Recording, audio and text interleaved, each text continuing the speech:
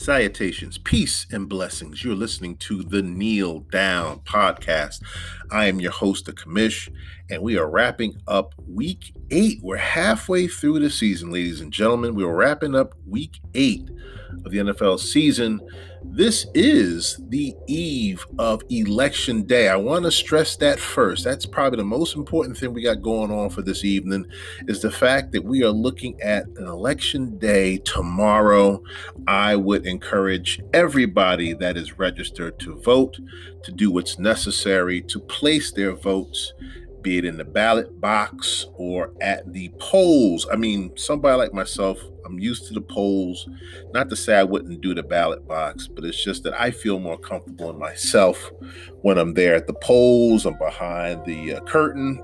I've already registered. I just click and do what I got to do and just keep moving, get my little sticker, and keep on going. And I hope that for those that are listening today, this evening, they do the same. It is imperative that we do something about this election this year. I'm not going to stand on this mic or sit on this mic and tell you which direction you should go in. But the most important thing anybody can do right now is vote. So if you are registered to vote, please do so tomorrow. Again, I am the Commish. I want to thank everybody that's been listening to this podcast to this point. Let me tell you something, ladies and gentlemen. If you're not a fan right now of the NFL, this past week should make you a fan. And I'm going to get into that in a second. But this past week, I mean, every week there's always great football. And I don't want to sound so much like an advocate for football, but it's one of the reasons why I do the podcast. This is one of the reasons. It's not the main reason. Let's get that straight. There's so many other things going on in this world that deserves attention, and I do my best to make sure that I present all of that on the mic when the time comes. But for what I see week after week after week with football, it's mind-blowing. Even with college football, if I had more time to talk more about college football, I would. Shout out to Rutgers University. They suffered their first loss against Indiana. But without going on a tangent regarding college football, I spent pretty much I won't say the entire day. I do spend time listening to the critics. I listen to a lot of the commentators, the journalists, what have you, about football. And there's no better time to talk about football than the day after seeing those games on Sunday. And I usually try to wrap up my shows for the week right after Monday Night Football. And I wasn't going to start anything until this game was over. Tom Brady this man is a man on a mission, but he's Mr. Perfect. Of course, I know he's called Tom Terrific and all that. But this man, it's something about how he sees football. Not any different from anybody else, but the way he manages the game, he manages the clock, he manages his team. It's really telling of the type of man that he is as a professional football player. And there's been so many, but to see how Tom Brady orchestrate a game like this, and let's get something straight now. The Giants were threatening to win. This was a game that the Giants should have won again, and yet they come up short again. This is probably the third game that they've lost the game by under, say, 3 or 4 points, can we say? And, with this Giants team, as Bill Parcells has said in the past, you are what your record says you are. And, it's indicative of where the Giants are, but they're really trying their damnedest. They're trying their hardest to win these games. And you see the effort that they put out there when they played against Philly, when they played tonight against Tampa Bay.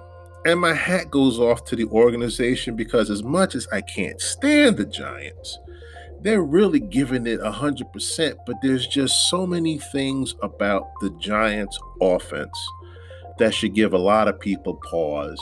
And this is what I want to talk about real quick, because there's a lot I want to get into for this evening.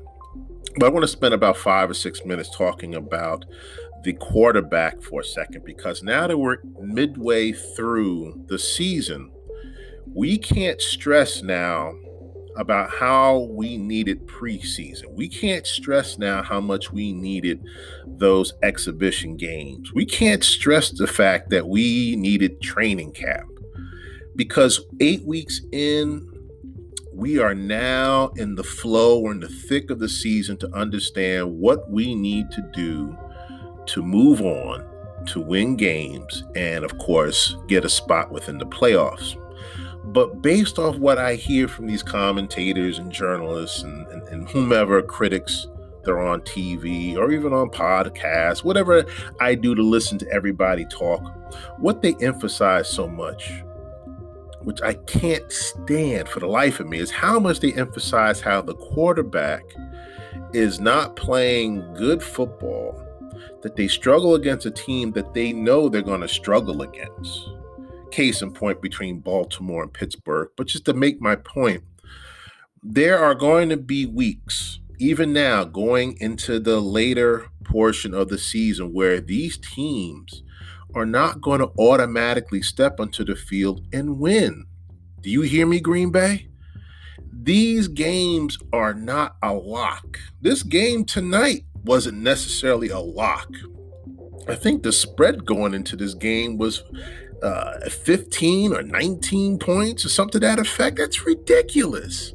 They really thought that Tampa Bay was just going to roll over the Giants, and they barely win by the skin of their teeth.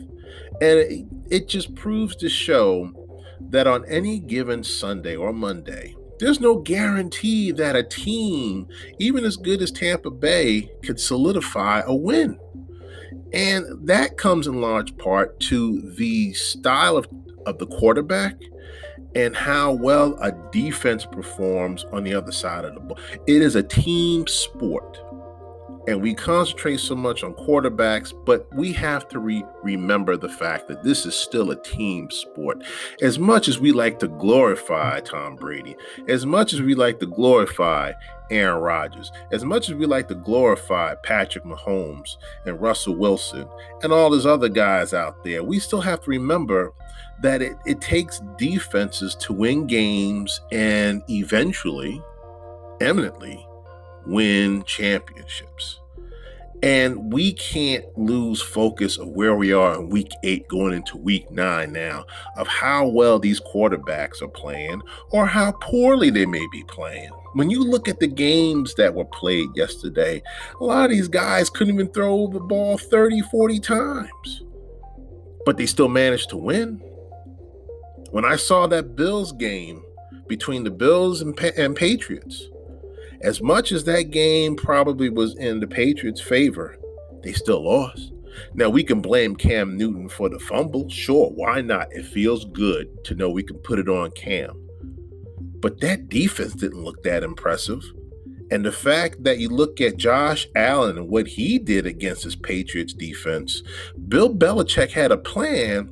The problem is, for when it came down to shutting down that Bills offense, they still found a way to put points on the board. And then the flip side of that is the fact that that Bills defense found a way to make sure that Cam Newton wouldn't throw a ball into the end zone. This man has yet to throw a passing touchdown in over 3 games. But we want to stress how much Josh Allen doesn't look like that elite quarterback. So what? Cam Newton looks the farthest from being an elite quarterback, and this man's been to a Super Bowl. This man was an NFL MVP, and he looks terrible. Now, we could say a number of things regarding Cam, but I guess the point I'm trying to emphasize is it's not just Cam at this point. A lot of quarterbacks are not going to look that well. From what we saw from Baker Mayfield against Las Vegas yesterday afternoon, he didn't look good. And this is coming off a performance where he threw 5 touchdown passes. He couldn't throw not 1 touchdown yesterday. And then you look at other quarterbacks out there that try to manage the game, as I say, conduct the game. Nick Foles, as he tried to conduct the game. Justin Herbert, who I really like to be Rookie of the Year, he had a hard time conducting the game, you know? And then you look at Jared Goff for what he's worth. first pick overall a few years back and how he tried to orchestrate the game. There is no guarantee to what these quarterbacks should be doing that they will do. Aaron Rodgers was supposed to throw 5 touchdowns for over 400 yards, and this man gets smacked up by Minnesota in Green Bay. You just can't call it. If there's one thing that's going to keep these teams alive, is how these teams manage the ball down the stretch. And like I brought up before about Baltimore and Pittsburgh, looking at Roethlisberger and what he did, he threw for 182 yards. And that's not a Roethlisberger type of game, but guess what? They won. They managed to find a way to go out there and win the game. And if it doesn't fall on Roethlisberger's shoulders, then what else are you supposed to do but have the defense get your back? They got to be the ones to make sure that if the quarterback is not putting up the points, then we got to make sure that the other team is neutralized from putting up those points. So we got a better chance to win. Because Roethlisberger looked terrible yesterday. He looked terrible. Carson Wentz, he looked terrible last night against Dallas. And that defense may be like their third string defense. That's a decimated, depleted defense that he struggled against. And he threw, 4 interceptions? Or they had 4 turnovers yesterday? It's pathetic. But it's not so much the fact that these quarterbacks throw the interceptions, because the chances are they're going to do that. It's what happens once you throw the interceptions that make the difference between how poised you are in managing the game in the pocket from how unpoised you are when it should matter the most when you're still trying to win a game. And I don't know if unpoised is a word, but I think you get the point of what I'm trying to say here. Tannehill, my goodness. Tannehill, that should have been a game for Tannehill, hands down, against the Bengals. But my hat goes off to the Cincinnati Bengals because in spite of what their record says, they played great defense. So this is more so an acknowledgement of how good defenses play to help win that game, even when the quarterback can't do the job. And if you're a good team, if you're a good Pittsburgh Steelers team that's undefeated, or if you're a good Seattle team that just lost 1 game, and if you're a good Kansas City team that's only lost 1 game, and a number of other teams that just maybe lost 1 game, or perhaps 2 games, then you can sit there and think about how you're going to manage this game just to give us a chance to win. Manage the clock, manage the offense so that you're committing on third downs. Third downs are so important when you're talking about winning a game, when you're talking about trying to manage the game and put the nails in the coffin, so to speak, in a game. We've got to find a way to conduct that. And in spite of how much yardage you put up in passing, for what Derek Carr put up, 112 yards passing, but they won. I said Josh Allen threw for 154 yards, but he won. Tua Tagovailoa, shout out to that young man, comes off of hip surgery, dislocated hip, hadn't played football for nearly a year, goes out there and gets a W for the Miami Dolphins. This is what it's all about, people. It's about finding quarterbacks that can do a number of things on top of managing the game. And the defense could help ride that wave out by shutting down the opponents. And I said before, and I called that Miami game, I said that Miami could win if the Miami defense finds a way to shut down Jared Goff. And that's exactly what he did. Outside the fact that Jared Goff threw over 300 yards passing, by that time it didn't matter because the defense had already solidified the win. So let's get off the whole schneid about how quarterbacks don't look good or look effective in certain games. Because the truth of the matter is it takes more than just the quarterback to win a game. It also involves the defense. How good, how great your defense is makes a difference between winning a game like that Pittsburgh game that they needed to win against Baltimore and perhaps coming up just short when it really mattered most, like that game last night between Dallas and Philly. So says the Commish. excuse me, I want to concentrate on my second, I call it second market period, but it's actually the second quarter of the NFL season. We've already gone through 8 weeks, and I went through my grades for the first 4 weeks of the NFL. Now I'm going to grade the last 4 weeks that we've had in the NFL, which makes, of course, a total of 8 weeks. But I'm going to grade based off what we've done thus far in the second quarter of the NFL. So with that being said, I gave each team a grade, and I try to just characterize a lot of what those teams did based off their grade. So I say all that to say this: when we talk about teams that earned an A or a B for the last 4 weeks of the season, these teams are teams that I would think down the stretch, within the last 8 or 9 weeks that we have left of the season, stand the best chance of making it to the playoffs. So it at this point, it's a no-brainer, right? It's pretty obvious that if you have an A or B at this point, chances are you could very well make the playoffs. It may not be the easiest way to go, but chances are you're going to make the playoffs. So for teams that earned an A for this past 4 weeks, we're looking at Pittsburgh at 7-0, Kansas City at 7-1, Buffalo, tough win against New England, but they pulled it out. They're 6-2. Seattle, Tampa Bay with the win tonight against the Giants. We've got Arizona looking sharp. Indianapolis pulls out a squeaker against Detroit.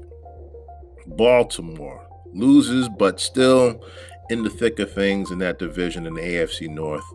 Tennessee should have won against Cincinnati. They I'm only laughing because Tennessee got me in a position where I should have won in a parlay, 5-game parlay, but it was that game that I lost $100-something. But that's neither here nor there, right? I digress on that. But it's just funny how I'm reading off Tennessee, and I mentioned how Indianapolis is going to win that division, and they're tied with Indianapolis right now at 5-2. But they're still a good team. Dare I say a great team, especially in that depleted AFC South division. Tennessee gets an A, and Green Bay, despite the loss, dare I say, shutdown of the Vikings, they still get an A for the last 4 weeks of football. Going into my teams that earned a B, I'm looking at the Rams, the Browns, the Saints in a close game against Chicago, which I thought was a great game. Miami at 4-3. Listen, Miami is going to surprise a lot of people. I won't say they're going to clinch the division, even though they probably could. The way the Bills are playing right now, only a game separates those two teams. Bills in first place at 6-2, with Miami being in second place at 4-3. It's going to come down to those two teams, needless to say, when the time comes to clinch that division. And I got the Raiders, the Las Vegas Raiders at 4-3. That team, the Raiders. Now, if they're in any other division, let's just say they're in the NFC West. The NFC West. If they're in the NFC West, I got to think that, they're right there in the thick between the Rams and the 49ers. And for what the Raiders did against Cleveland, they didn't really do anything impressive, but they played great on defense. They shut that team down to 6 points on their home turf and made Baker Mayfield look more and more like some kid on Pee Wee League. But still, it's just the fact that Vegas has a plan that seems to be working. And I think a B grade is worth where they are right now, even at 4-3. So I like Vegas where they are right now. They're going to do some work. The other teams that I have left, obviously, are average to below average. And right now, there's only 3 teams that I see that are average at this point. And in spite of their record, the way that they played the last few weeks, they haven't looked good. They don't look promising down the stretch. Even with Chicago. Chicago is 5-3. I get it.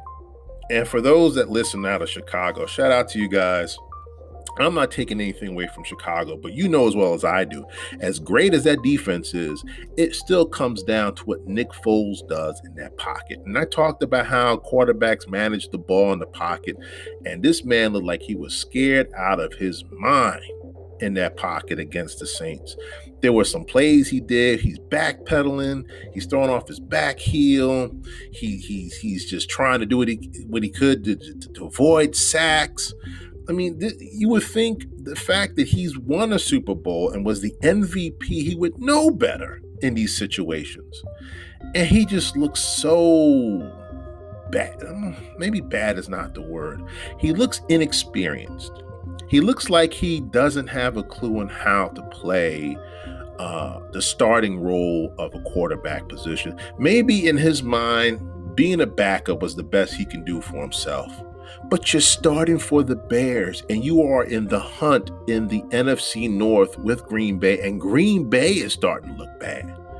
So this is the greatest opportunity for Chicago to get on the ball, so to speak, and go out there and deliver the wins.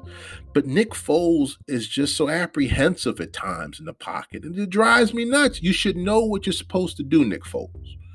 But I have them as, with a C grade. And you can argue that, say what you want. But that loss that they had against the Saints should have been a win, but they get a C for the last 4 weeks. Other teams that have a C, only 2 other teams that I have here. San Fran at 4-4, which is obvious. And I'm going to give a C grade to Philadelphia. Why? Because in spite of those wins that they had, last night against Dallas, week before against the Giants, they're finding their niche now. They're finding their way to win. And I have Philly winning the division, but that's in large part because of the 4 teams in that division. Philly, when healthy, has the best talented team to go out there and win on both offense and defense. And that defense, in spite of having a third-string quarterback that they played against, looked superb. So let me give Philadelphia some props. Even at 3-4-1, they get a C going into the next quarter of the football season. Teams with D's and F's. If you're taking note of all this, you already know where I'm going with this. Carolina, Detroit, the Chargers, go Chargers, go. Washington, my boys, Atlanta, Cincinnati, Dallas, Minnesota, New England, Denver, Houston, Jacksonville, New York Giants, and Jets get D's and F. And it really doesn't make a difference. You can choose which one you want to have the D, which one you want to have the F. But if you're watching football as I am, you already know which teams are failing. Even after 8 weeks of play, you know which teams just will not get right. There was a character in the movie Life with Martin Lawrence and Eddie Murphy, great movie. And it was that one guy that played baseball, and he could hit the hell out of a ball playing baseball, but the man couldn't talk to save his life. And they called him Can't Get Right. And based on what these teams look like, I'm counting how many teams we're talking about, maybe 14 teams here that just seem to just not get right. And it doesn't take away from the wins that they had last night. Like Denver pulled it out against the Chargers. I thought it was a great win. You look at what Atlanta did Thursday night against Carolina. It was a big win. Washington was on a bye, but they had a big win against Dallas, not like anybody does. And even with Cincinnati. And Cincinnati, who thought Cincinnati was going to beat Tennessee? I think Tennessee was 6.5-point favorites or 7-point favorites. But nonetheless, it's just the point that even for these teams to win the way that they do, and to struggle the way that they're struggling right now, it really doesn't make a difference what happens throughout the rest of the season. It's not to say I won't give them a better grade if they deserve it. But the truth of the matter is this, ladies and gentlemen, you are as good as your team says you are. And the way that these teams look right now doesn't mean that they can't progressively move up the rank. But we're talking about teams that you just know they cannot get any better than where they are. Even with New England. New England's 2-5. Who would have thought that New England going into the third quarter of the season would be 2-5? But this is where we are. You can't put up points. You can't throw touchdown passes. Chances are this is where you're going to end up. So this is going to be a learning curve for a lot of young teams. And there was a quote that was in Twitter not too long ago last week. I wish I had it on me, but I don't. But someone gave a great tweet regarding how if, you have these old teams and these new young teams that are playing awful, it's time for the younger teams to get a learning experience in. Paraphrasing, of course. And for the 14 teams I named, you could pretty much say they're young teams. But it's just the fact that with the experience that they earn now going into the second half of the season, it's really going to prove how these teams will look come next season. And who's to say maybe one of these teams will make a run near the end of the season? But that's one of those things where we'll just have to wait and see. So says the commish. And let me get to my game balls while I still have some time. We have game balls for week 8 of the NFL season. Let's get into the quarterbacks. Now, these quarterbacks had great games. And, it's hard to really give certain guys game balls, and other teams and other players don't receive game balls. So what I want to do is just give honorary mention, if that's the case, or just show some love to some quarterbacks like Drew Brees, who had a great game. He was 31 for 41, 280 yards, 2 touchdowns, and an overtime win against the Bears. I want to show some love to Patrick Mahomes. But see, when you're playing against the Jets, I'm not going to give you so much love. That's a game you should have won. And the fact they've had only 35 points up on that scoreboard makes me believe they probably could have put more up there. The defense probably lacked off a little bit, talking about Kansas City. But Patrick Mahomes still threw the ball 42 times. So he still played his game. Completed 31 of those passes for 416 yards and 5 touchdowns. But they're not getting game balls. I'm just recognizing them as having great games. The game balls go to Phillip Rivers, 23 for 33, 262 yards, 3 touchdowns in a game that they won against Detroit. Detroit was giving them the business. I'm good for saying that. The commish will say that a team like Detroit needed to win. They were giving Indianapolis the business. But Phillip Rivers, the veteran that he is, found a way to win that game. And so I want to show some love to Phillip Rivers and give him a game ball for his game against Detroit. Joe Burrow, shout out to Joe Burrow, first overall pick in the draft. He gets a game ball. This is his second game ball, ladies and gentlemen. He threw the ball 37 times, completed 26 of those passes for 249 yards, 2 touchdowns, no INTs. Looked great against Tennessee. And they did prove that they can still win some games, even though their record reflects something different. Running backs for this past weekend, Dalvin Cook gets a game ball, hands down. Man had 30 carries, 163 yards, 3 touchdowns. And if that wasn't enough for you, he had 2 receptions for 63 yards and 1 touchdown. Outstanding game against a Green Bay team that should have smacked them out the field. I want to give a game ball to a player that probably doesn't deserve it as much as the next person to have in line.